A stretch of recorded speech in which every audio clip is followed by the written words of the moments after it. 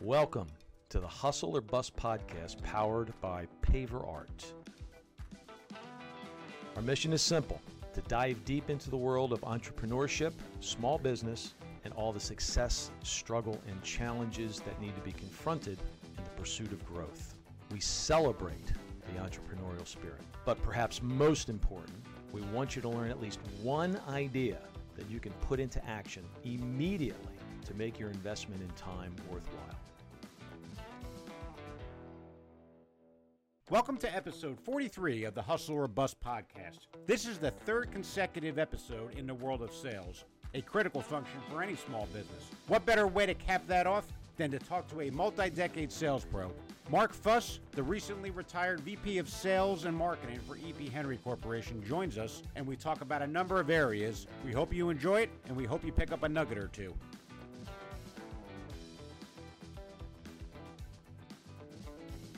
Hello again, everybody. Welcome to the Hustle or Bust podcast, powered by Paver Art, where the old school meets the new school. My name's Mike Bull. He's Mark Oliveto.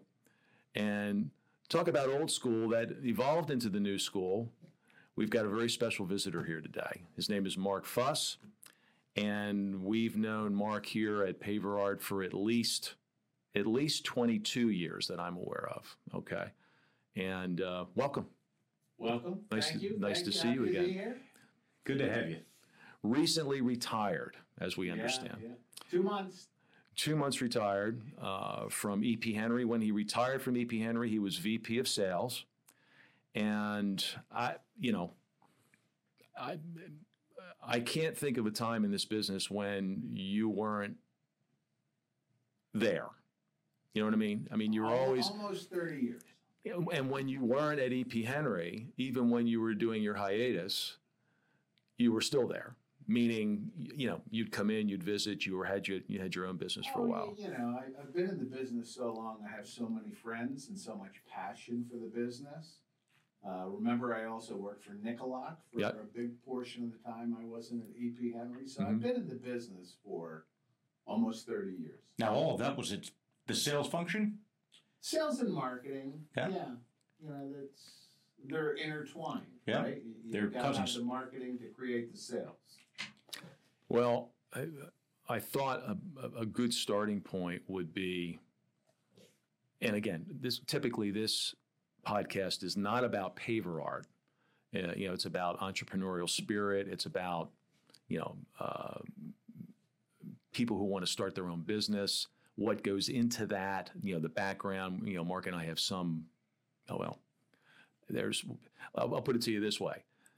20 plus years with Paver Art, that's, the bumps and bruises I've had, that gives me a little bit of experience. And he's got exactly the same thing, but on several different financial planes.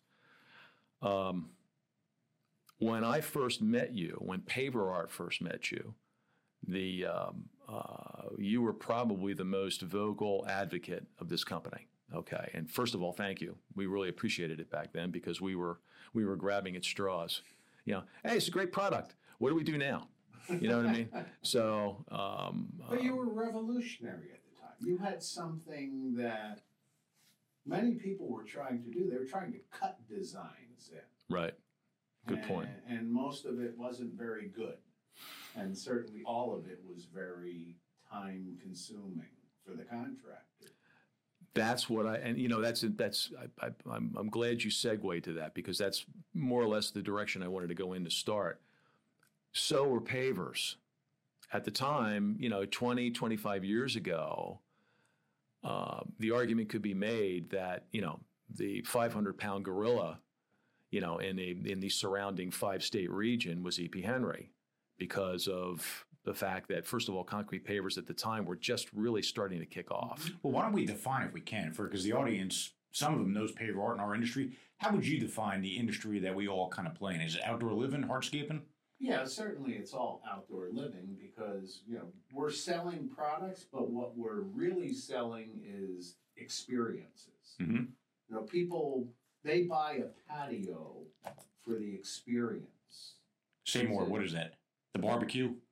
Well, a barbecue, same thing. The experience is whatever it is. I'm going to enjoy the outdoors with my family and or friends. Right.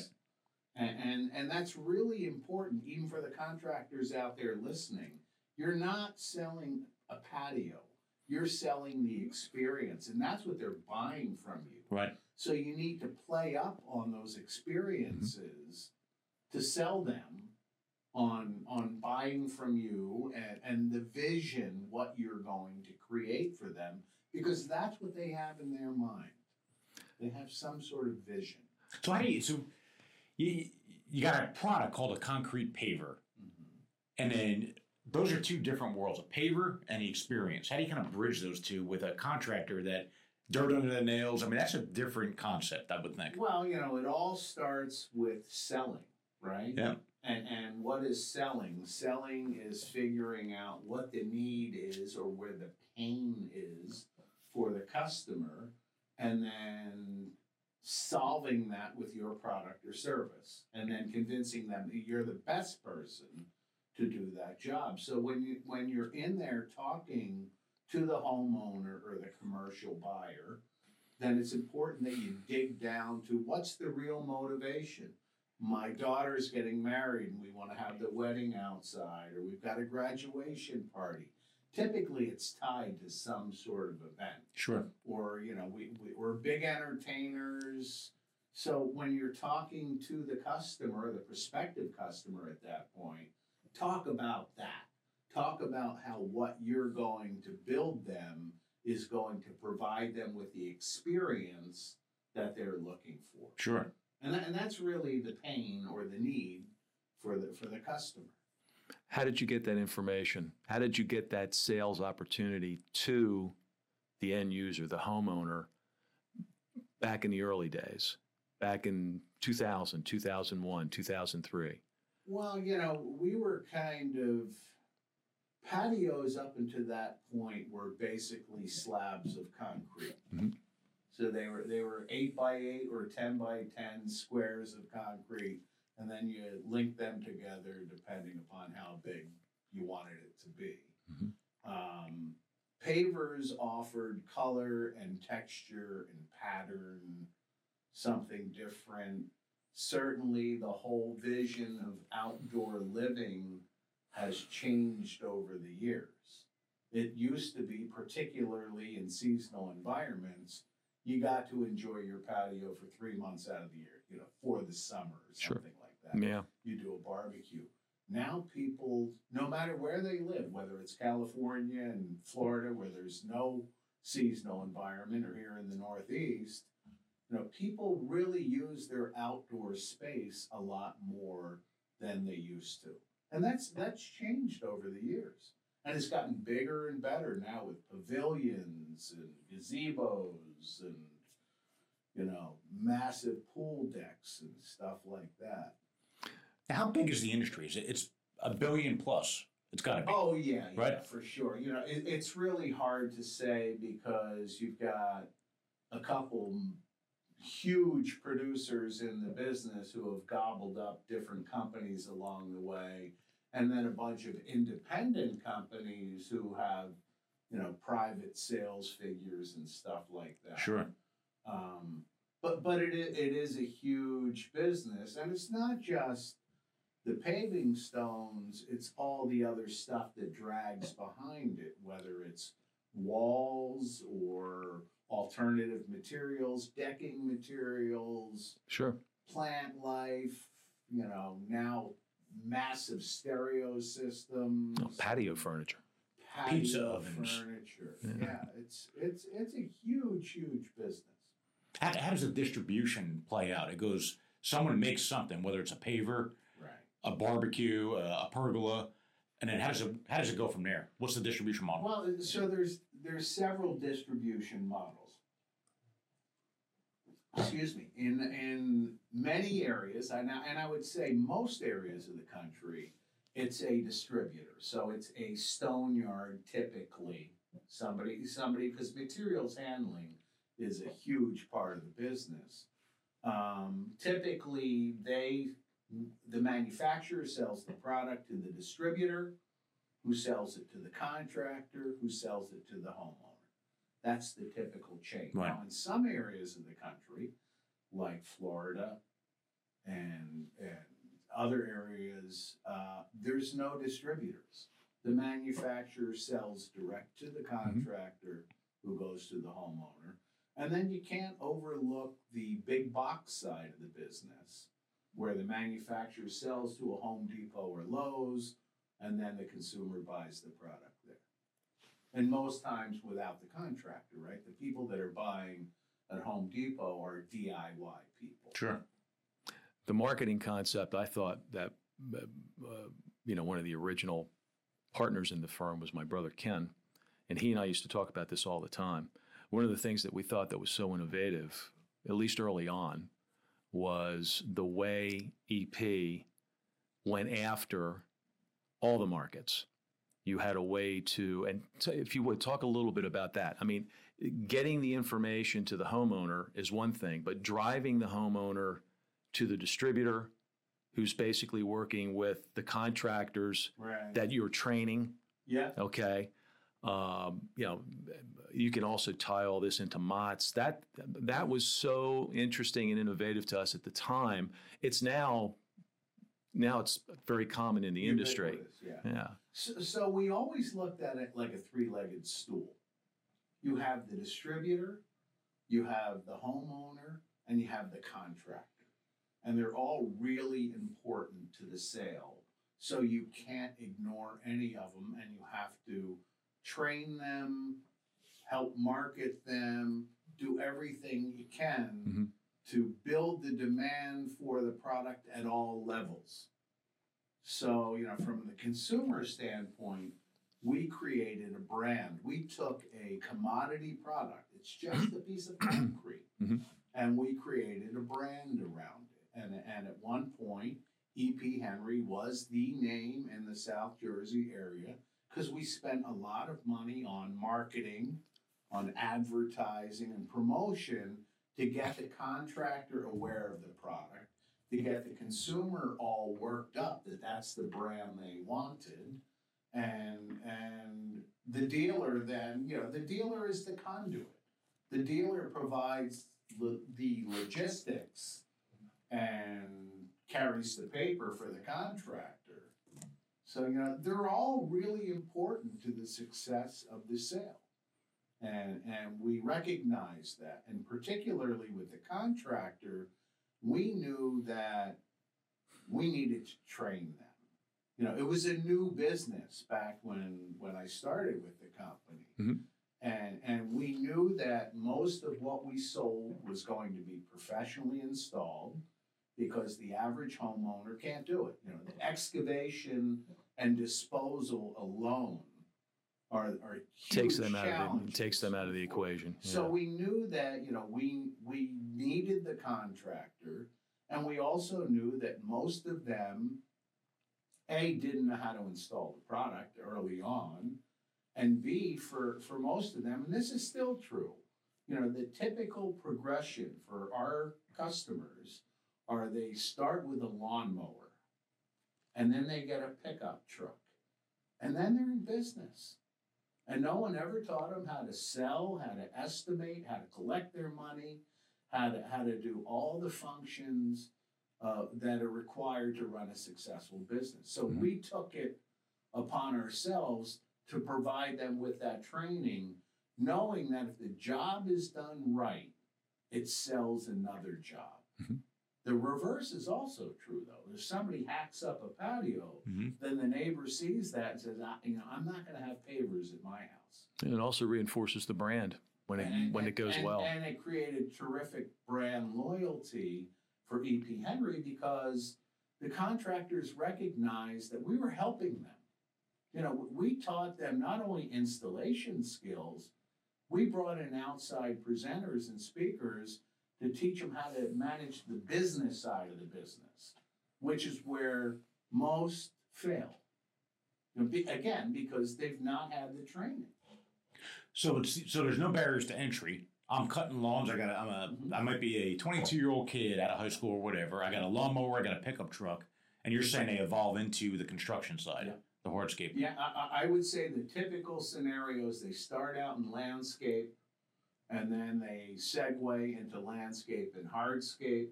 And then many of them just abandon the landscape side of the business and become hardscapers because they figured out they can make more money doing it, and because pavers don't die. Right.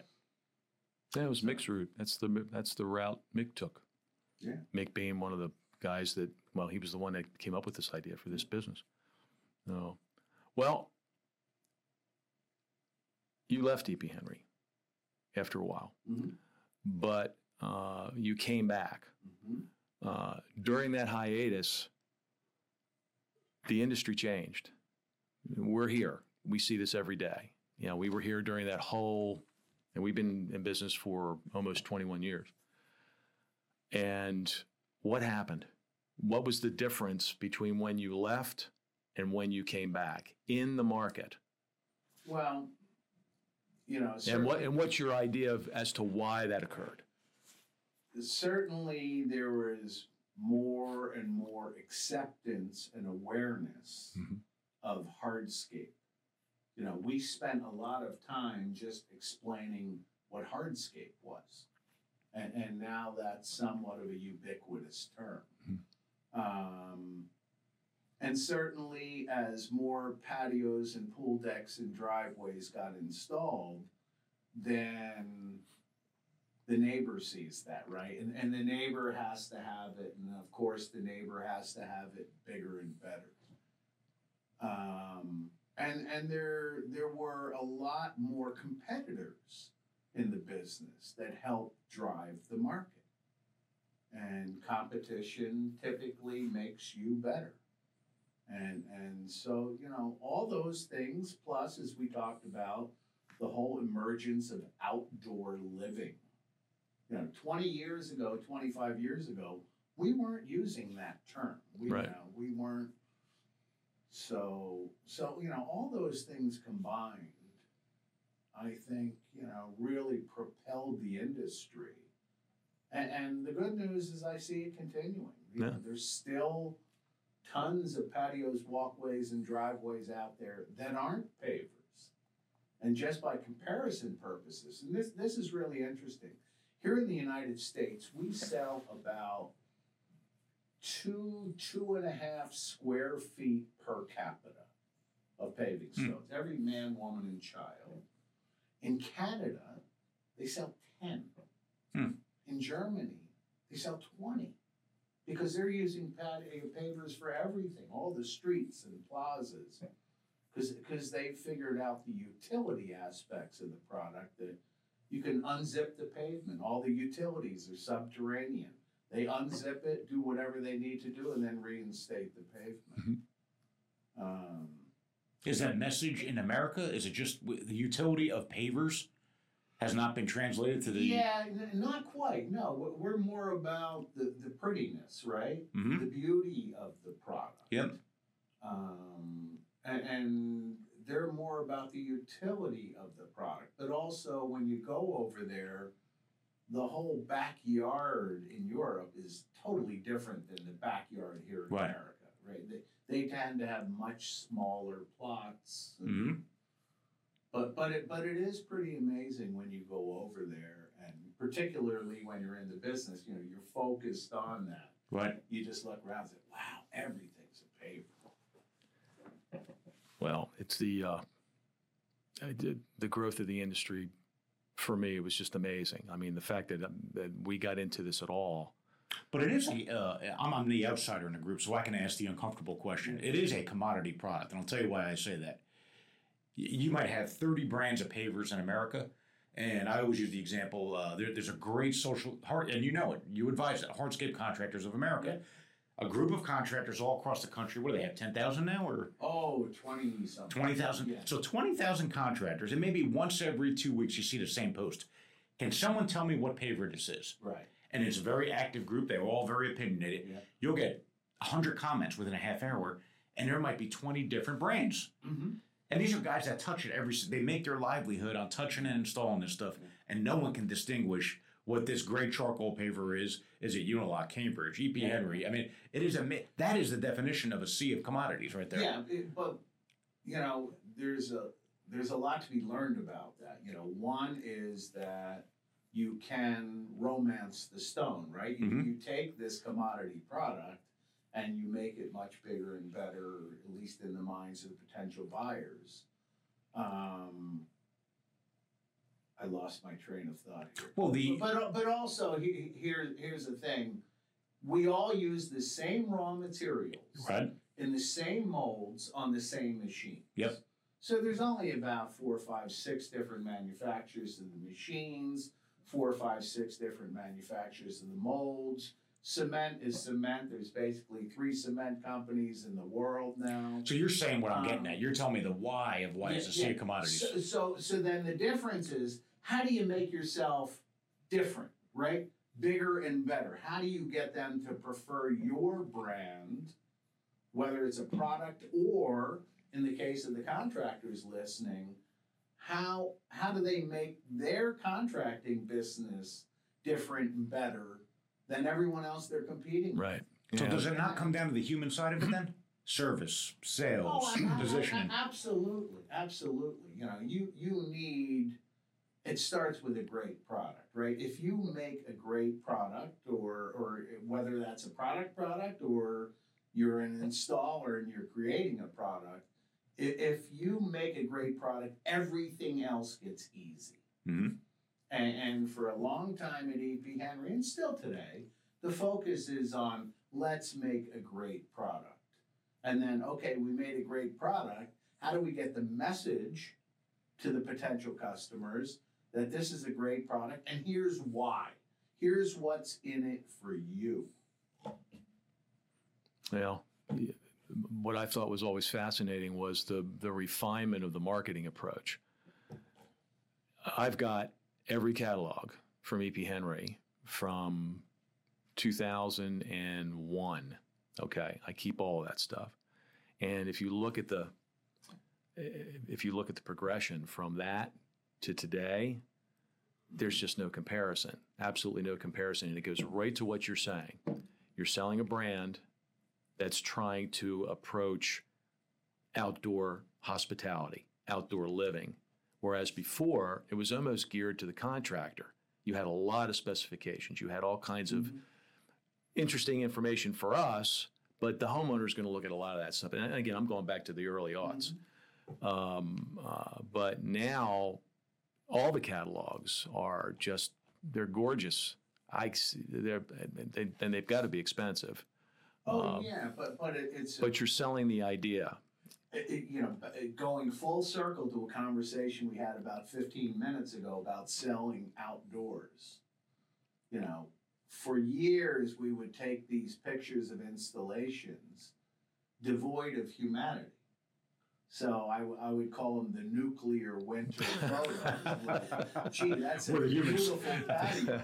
But where's the people? So we started focusing on getting people in the shots. Right. Because then the person looking at the picture can project themselves into that and look, that's me enjoying my patio with my family, right, or enjoying my pool deck or what have you. It's been fun to watch the whole catalog thing, and I can tell you, and I'll take credit for the early EP Henry catalog because I came from the catalog business. Before I came to EP Henry, I worked for McGraw-Hill. Mm-hmm. And one of the revelations I had there was that you can look a lot bigger and better than you really are just by paying attention to how you present yourself to your customers. And we had, in the early days, it folded up like a roadmap. That was our catalog. Mm-hmm. And then I said, well, geez, let's do a catalog. Let's do something, a full-size 8.5 by 11. And the first EP Henry catalog, I think, was 16 pages or something like that. And then it kind of morphed over the years, and we tried different things, and we found out that there was a certain formula that both the contractors and the homeowners and the distributors wanted to see in the catalog. They wanted the glamour shot, but they wanted to know, what's the packaging information, what are the colors it comes in, and stuff like that. Right. So it's been fun to watch, and certainly they've gotten, 100, 200-page catalogs. Now, my Schween's bigger. But that will change. I see digital catalogs. I foresee that you'll be able to, pick all your stuff from a screen. It's already started. TV screen at home. It's already started. You can buy a Ferrari online. Yeah. So why couldn't you buy papers Sure. online?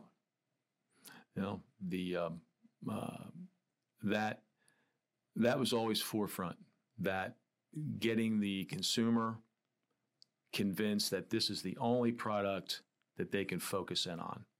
I mean, you had the flower show. The Philadelphia Flower Show was I thought that was a major deal. I mean, was that a targeted thing? I mean, did you go after that for the very? Yeah. We got involved with the flower show. When we first started at the flower show, we were in the back of the show where they sold fudge and sheds and pictures and stuff like that. On the other side of the curtain. And yeah, exactly right. And then, I wanted to be out front with these big exhibits because, again, the whole outdoor living, use of paving stones in an environment and all that stuff. And so I went to Ed Lindemann was running the show. And I said, hey, Ed, what are the chances of E.P. Henry getting out on the main floor with all these other exhibitors? He said, Mark, this is a flower show. I don't want a concrete jungle.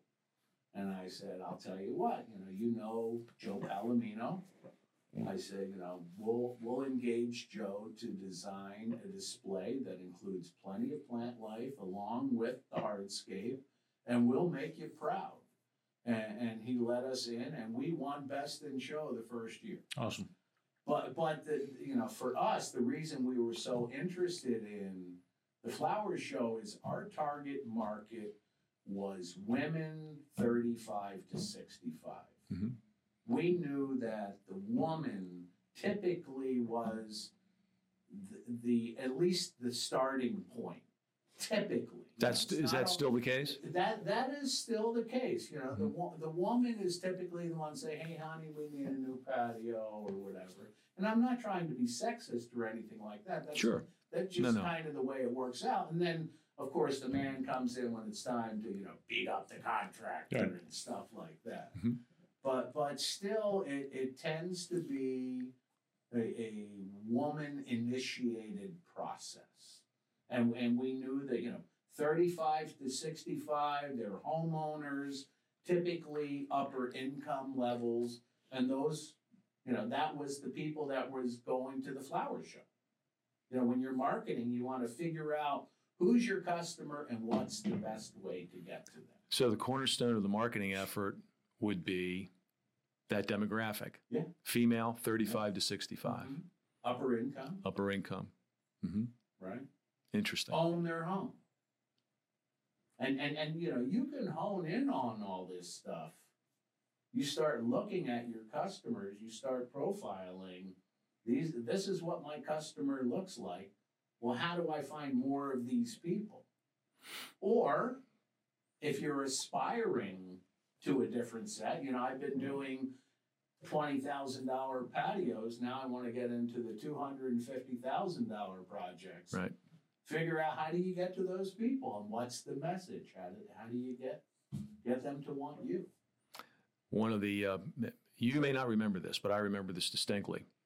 One of the first meetings we had in your conference room in Woodbury, it was with you, and JC was not there, but it was basically you and Mike Anderson. Exactly.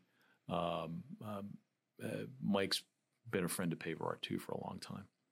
But during that meeting, you brought this, what you just said, you brought that up. Okay, this is where you guys should be going. We should be going after the 35 to 65 demographic. It might have been a little different in the ages. And at the time, when the first items that we built, we had a shark, we had a fleur-de-lis, it's really basic stuff. We had a seahorse, stuff that would be attractive down at the shore, okay, the Jersey Shore, Eastern Shore. And Kenny and I and Mick came away from that meeting and we're like, we're doing this wrong. This is absolutely wrong. We have to come up with a whole new series of designs that are going to appeal to females because they're the ones making the decision on design, not the men. And again, I'm not a sexist either, but that's just the way it is. And that's when we came up with the Elements collection. And the Elements collection was a series of Mediterranean infused designs that were just beautiful. And that's what that took us to the next level in the residential market. And it's a good thing too, because not many people want to buy a shark. So, sharks are not that's not a big turn. Yeah, maybe a baby shark. But but that was very helpful back in the day. So thank you very much.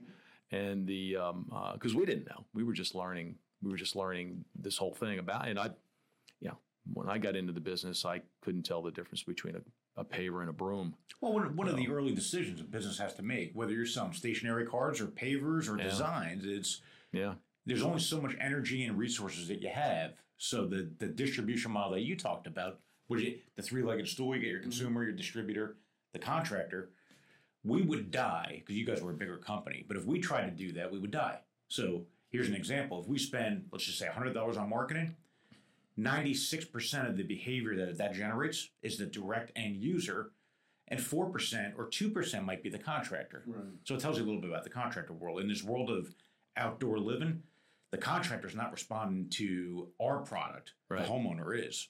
So we have a classic pull type strategy. Now, the contractor, there could be 30 reasons why. They might be overwhelmed. They're doing what they're doing. They're going job to job. They're not trying to sell more expansively. But if we spent 80% of our time trying to influence the contractor, we'd be out of business within 3 years because we've proven with significant investment, either they're not influenceable or we don't have the right message. So it's a business owner does need to decide where you're going to put your bets. But maybe paver art is the flourish that allows a contractor to separate from the other contractors. If you can convince them of that, true. Yeah, and I don't think it's just a matter of convincing them. I think it's just planting the seed. Right. Because, let's face it, a lot of the people that are buying from us have big egos. For sure. Right? Yep. And they want to have their project look different and better than their neighbors. Sure. And certainly, if you can even plant that seed, we can put your monogram, your initial, a compass rose, something, the finishing touch to make that patio or driveway look different than the neighbors. We had our friend Paver Pete. Yeah. Him and Ryan Ravelli came on, and I learned a new statistic that the world of contracting, whether it's a kitchen remodeler or a hardscape installer, the number 2 most failed business in America. Oh, no surprise. Why is that? What's your take on that? I go back to what I said. Most of them start with a lawnmower and then they get a pickup truck and they don't have the skills. Many are really good at the installation side. They're good at digging the hole and putting the stone in. And they'll work 12 hours a day. Yeah. But they don't know the business side of the business. Is that the difference maker? Yeah. That's what distinguishes? Yeah. It's either they don't understand the business side of the business, but more often than not, they don't charge enough. They're not recovering their overhead. Sure. And it's easy to look at the material component and then the labor component, but what they forget in their bid is they got to recover everything all the else. other things. The insurance, the taxes, the people, the disposables, the tools, all that stuff has to be accounted for and covered, and then your profit on top of that.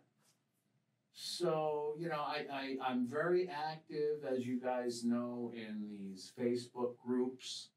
I applaud, the interest and the enthusiasm, but I would encourage contractors to really get a handle on the business side of the business. And over the years, over 30 years in the business, I have encountered thousands and thousands of contractors, literally. That's not, hyperbole. And the really good ones, the top guys, all excel at the business side of the business. Yeah. But that's the bell curve. That might be what percentage of the total? That is a very 10%? Small percentage. Right. The good news is that the information is out there. Right. Particularly now in this digital world in which we live, there's a YouTube video for everything. And every producer offers some sort of classes and training and stuff. There's all sorts of ways of getting the information. I would encourage the listeners here to get it from reputable sources. I see a lot of the blind leading the blind. Talk to them about them. What are some of the reputable sources? On the installation side in the concrete world, you've got the NCMA, the National Concrete Masonry Association, which pretty much have done all the rules and regulations and standards for retaining wall installation. Mm-hmm. And then the ICPI, the Interlocking Concrete Pavement Institute, which is the paver side of the business. Now, in the past 6 months, those two organizations have combined. It's now the Masonry and Concrete Products Association, the MCPA. But even so, they are to the industry what the AMA is to the doctors, right? So they're drawing upon experience of use of paving stones and segmental walls across the world and tried and true methods. And there are standards. There's ASTM standards on the manufacturing side of the business that, we have to make a product that meets certain criteria.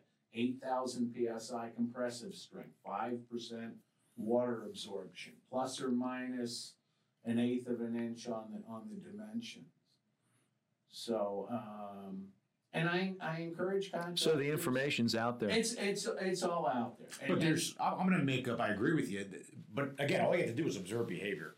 If the facts are, if you were to just do a academic exercise and look at feedback from a group of 20,000 people, a big chunk will debate, is it even worth it? ICPI, all those things. I don't know if it's a third, but there's a fair degree of people that debate, is it worth my time to even do that? They've lost from step one if they're debating that. Yeah, there's a lot of people that are smarter than everyone. Right. Right? And it's a big percentage. I don't need that. Right. But all this information is free. Yeah. It's correct and it's free. And certainly there's other ways of skinning the cat. But these methods and procedures are tried and true millions of times. Well, it's a great subject. It's a great deep dive subject too, because where EP drove the consumer to the distributor, who drove the contractor to the end user, you establish the brand. I mean, it was a beautiful circular. It just worked. It absolutely worked. But I do want to build on sales as a craft, because I'll toot your own horn. EP Henry did get acquired in a very nice deal. So every owner dreams of selling their business when they're ready to sell it for a decent price. Let's just say that happened with EP Henry. That happens in large part to the team that you built, the craft, the skill that you have, what you built as a brand. A lot of that credit goes to you, as well as the team that you were working with. Talk a little bit about the craft of building a sales career. And for you and the various roles that you had, what is it? How do you be successful at sales? Are you born that way? Do you grow into it? Well, there are people that are born salesmen, right? They just have that in them. And really what it is they are viewed as trustworthy. We buy from people that we trust. I have always said if people like you and trust you, they will buy from you. The reverse is true. If they don't like you and they don't trust you, don't show up. You know, Yeah. there's, and so, you know, that was always key to me, to my success, is I was able to be a trusted advisor quickly. But then beyond that, and where most salespeople fall down, is they don't follow up. Mm-hmm. It's the follow up and the follow through that separates a good salesperson from a bad salesperson. And it's pretty simple. It's just, you know, doing what you say you're going to do. And repeating. When you say you're going to do it. And I get very disappointed with contractors to broad brush the occupation. There are too many people out there that don't do that. And they give contracting a bad name. Mm-hmm. And unfortunately, as consumers, we're all like this. When we hire a contractor, we hold our breath. Are they going to call us back? Are they going to go out of business? Are they going to follow through? Are they going to go out of business? Are they going to take my deposit money and run? There's too many stories like that. There's too many experiences like that. And it's very disappointing because it's very controllable. And you know, as a buyer, when I had salespeople call on me, it was the person that followed through, that did what they said they were going to do, when they said they were going to do it, is the person that I wanted to buy from. And it's pretty simple that way. And you become the best reference for that company too. Yeah. And just, you know. Now, it says easy, but does hard. Because a lot of people are not in that mode. No, but it's discipline, right? Mm-hmm. It's like anything else in your life, you need the discipline. And I understand that everyone's busy. You know, being busy is never an excuse for not getting back to someone. Even if it's to say, hey, look, I'm snowed under. I'll get back to you, but it might be a day, a week, or whatever it is. Be honest with people. Don't make them chase you. Mm-hmm. Because the more they have to chase, the angrier they get, the less they trust you Mm-hmm. and like you, and the less likely they are to buy from you. Well, that's a great point. Yeah. There is no excuse, you know, barring catastrophe. There's no excuse for not getting back to someone within 24 hours. Even if it's to text Don't have the them. answer. Right. Even if it's to text them, say, hey, I got your message, I'm working on the answer, or I've had some personal issue, whatever it is, just communicate. And we all want to be treated like that. Look, I would tell you, we've had issues with that at Paperwork because we're growing. Yeah. I can't tell you the number. There's way too many people that I emailed you 2 weeks ago. We have issues with that. Yeah. I don't think it's intent. I think it's just we're missing stuff now. But I couldn't agree with you more. The easiest thing in the world is to be responsive, even if it's not an exact answer. Right. But a lot of companies struggle with it. A lot of people struggle with it. Look, it's across the world. But, you know, what makes the great from the good It's that issue. is the details. The attention to details. Yeah, what I've done, knowing that this issue exists, because I couldn't agree with you more, it's important. My last email that goes out to 3,000 people and our post, I'm putting my cell phone on. Like, if you ever feel like you're not, text me, and then at least I know. So that is a big thing. I think you missed one, which I'll toot your own horn. You've got a generosity of spirit that I've always said from day one. And anytime you're in our shop or you're dealing with me and you want to talk to so-and-so, and within 5 minutes you're connecting a text with so-and-so. You've done that a number of times. So you're a problem solver and a connector. You're very generous with your network. And you happen to know a lot of people. And you put that into play. And it's not like you're doing it expecting something in return. You do it because it's the right thing to do. Look, friends help friends. Right. And if I can help someone, it makes me feel good. Right. You know, I feel good, you know, even now in my retirement, I get calls every week about, hey, can you help me with this? Do you know this person? Whatever. I'm happy to help them because you're helping more than one person. Right. You know, you're helping the person that's asking you for the help, but also the person they're trying to connect with. If you believe in whatever product or service they're trying to sell in, you're going to help them too.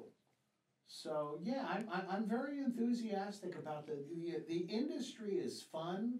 It's been very good to me and my family.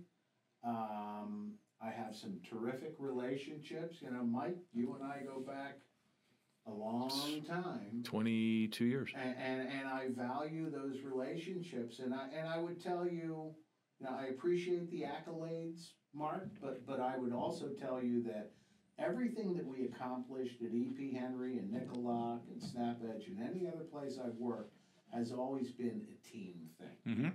And I have always said the thing that I did best as a manager was I hired good people. I knew the type of person that I wanted. They were all different, but they were all the same. Meaning that I knew that somebody was going to buy into my program and do the basic blocking and tackling, returning phone calls, following through, stuff like that. Where does pedigree fall in that list of requirements? Where's what? Pedigree. Where they went to school, experience, resume. You know, yeah, I mean, does it help? Yeah, surely. But that wasn't the be-all to end all. Right. You just know. That's okay. You just know. Your tummy tells you. And I would tell you that I've had some stinkers. We all have. But I would say that my batting average is pretty darn high. Mm-hmm. And so, you know, just do it again. Well, it's actually one of the questions I had on the list, and I wasn't even sure I was going to be able to get to it. But what kind of qualities do you look for when you're doing the initial interview? But by the way, sidebar, we just got finished doing. I got pissed one day, and I said, "We're going in there. We're going to talk about this right now. We got to talk about this right now." And this is the incessant interview process that. Not just professionals now, but even folks that are just interviewing for jobs that are not necessarily professionally based. You know, 5 interviews to get a goddamn job? Give me a break here with that. What is that all about? Anyway, but what are you looking for when, in the past, what were you looking for when you were trying to hire someone? What kind of qualities did you think were important? The first thing was, for me personally, do I trust and like this person? So within 5 minutes, I knew whether they were going to make it to the next round, whatever that might be. Mm-hmm. And, you know, would they follow up? Are they enthusiastic? Are they going to drink the Kool-Aid? And can they follow direction? Are they going to get in lockstep with the rest of the team, or are they going to be a lone ranger? You know, there are people that Mavericks. You got a program, but I'm going to do my own. Yeah, the Mavericks. That was, you know, I'm always interested in how can we do things different and better.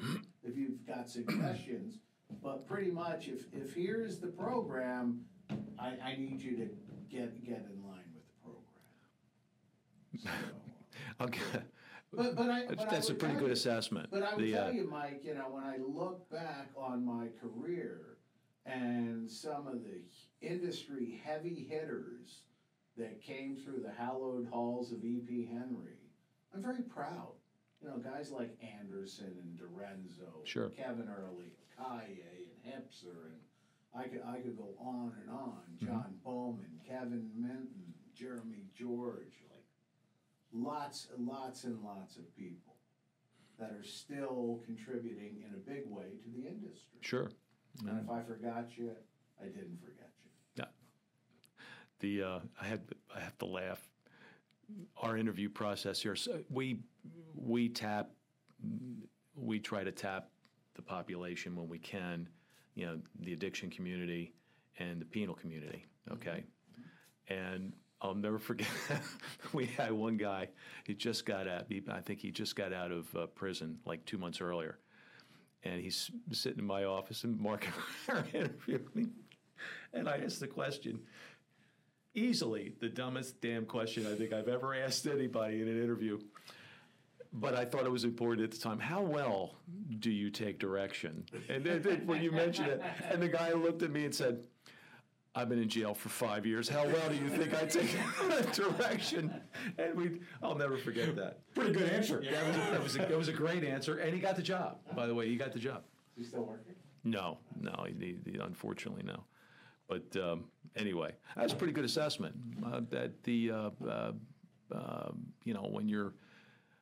When you're hiring someone and you're putting them through that process, and of course, who we're hiring here versus who you're hiring for the sales department, it's a different thing. But so how do you go through the career that you have, multiple companies, and you did a stint on your own with a consultant, right? Helping business owners. How do you go through that, all the different phases, and then what does retirement look like? Are you going to be active? I mean, you mentioned that a lot of people are calling you. Yeah. How do you just shut it off like a light? Well, I've always wondered that. You can't totally shut it off when you've been doing something for so long, and when so many of your friends and acquaintances are still in the business. and you're probably responsible for starting a lot of those relationships. So So I've been doing a lot of honey-do stuff, as you would imagine. Projects around the house that I've been looking at, saying I need to get to. I've been getting to them. I'm trying to smell the roses more. Mm-hmm.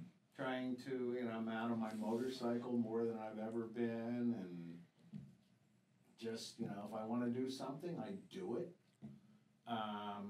I do have some consulting work, I would tell you, that some people have reached out to me and have asked for my help on certain projects, and that will continue. I like doing that. So I'm not totally shut off. You aren't? Yeah, and I still want to contribute. My wife is younger and still has a very active career, so I'm not ready to totally stop and sit home and do Wordle and stuff like Sure. that. Well, you don't look like you should be retired. No, which is, you really don't. So, When you mentor younger people and they start, they're early on in their career, what are you talking to them about? Having goals. Mm-hmm. It all starts with having goals. Goals for the day, the week, the month.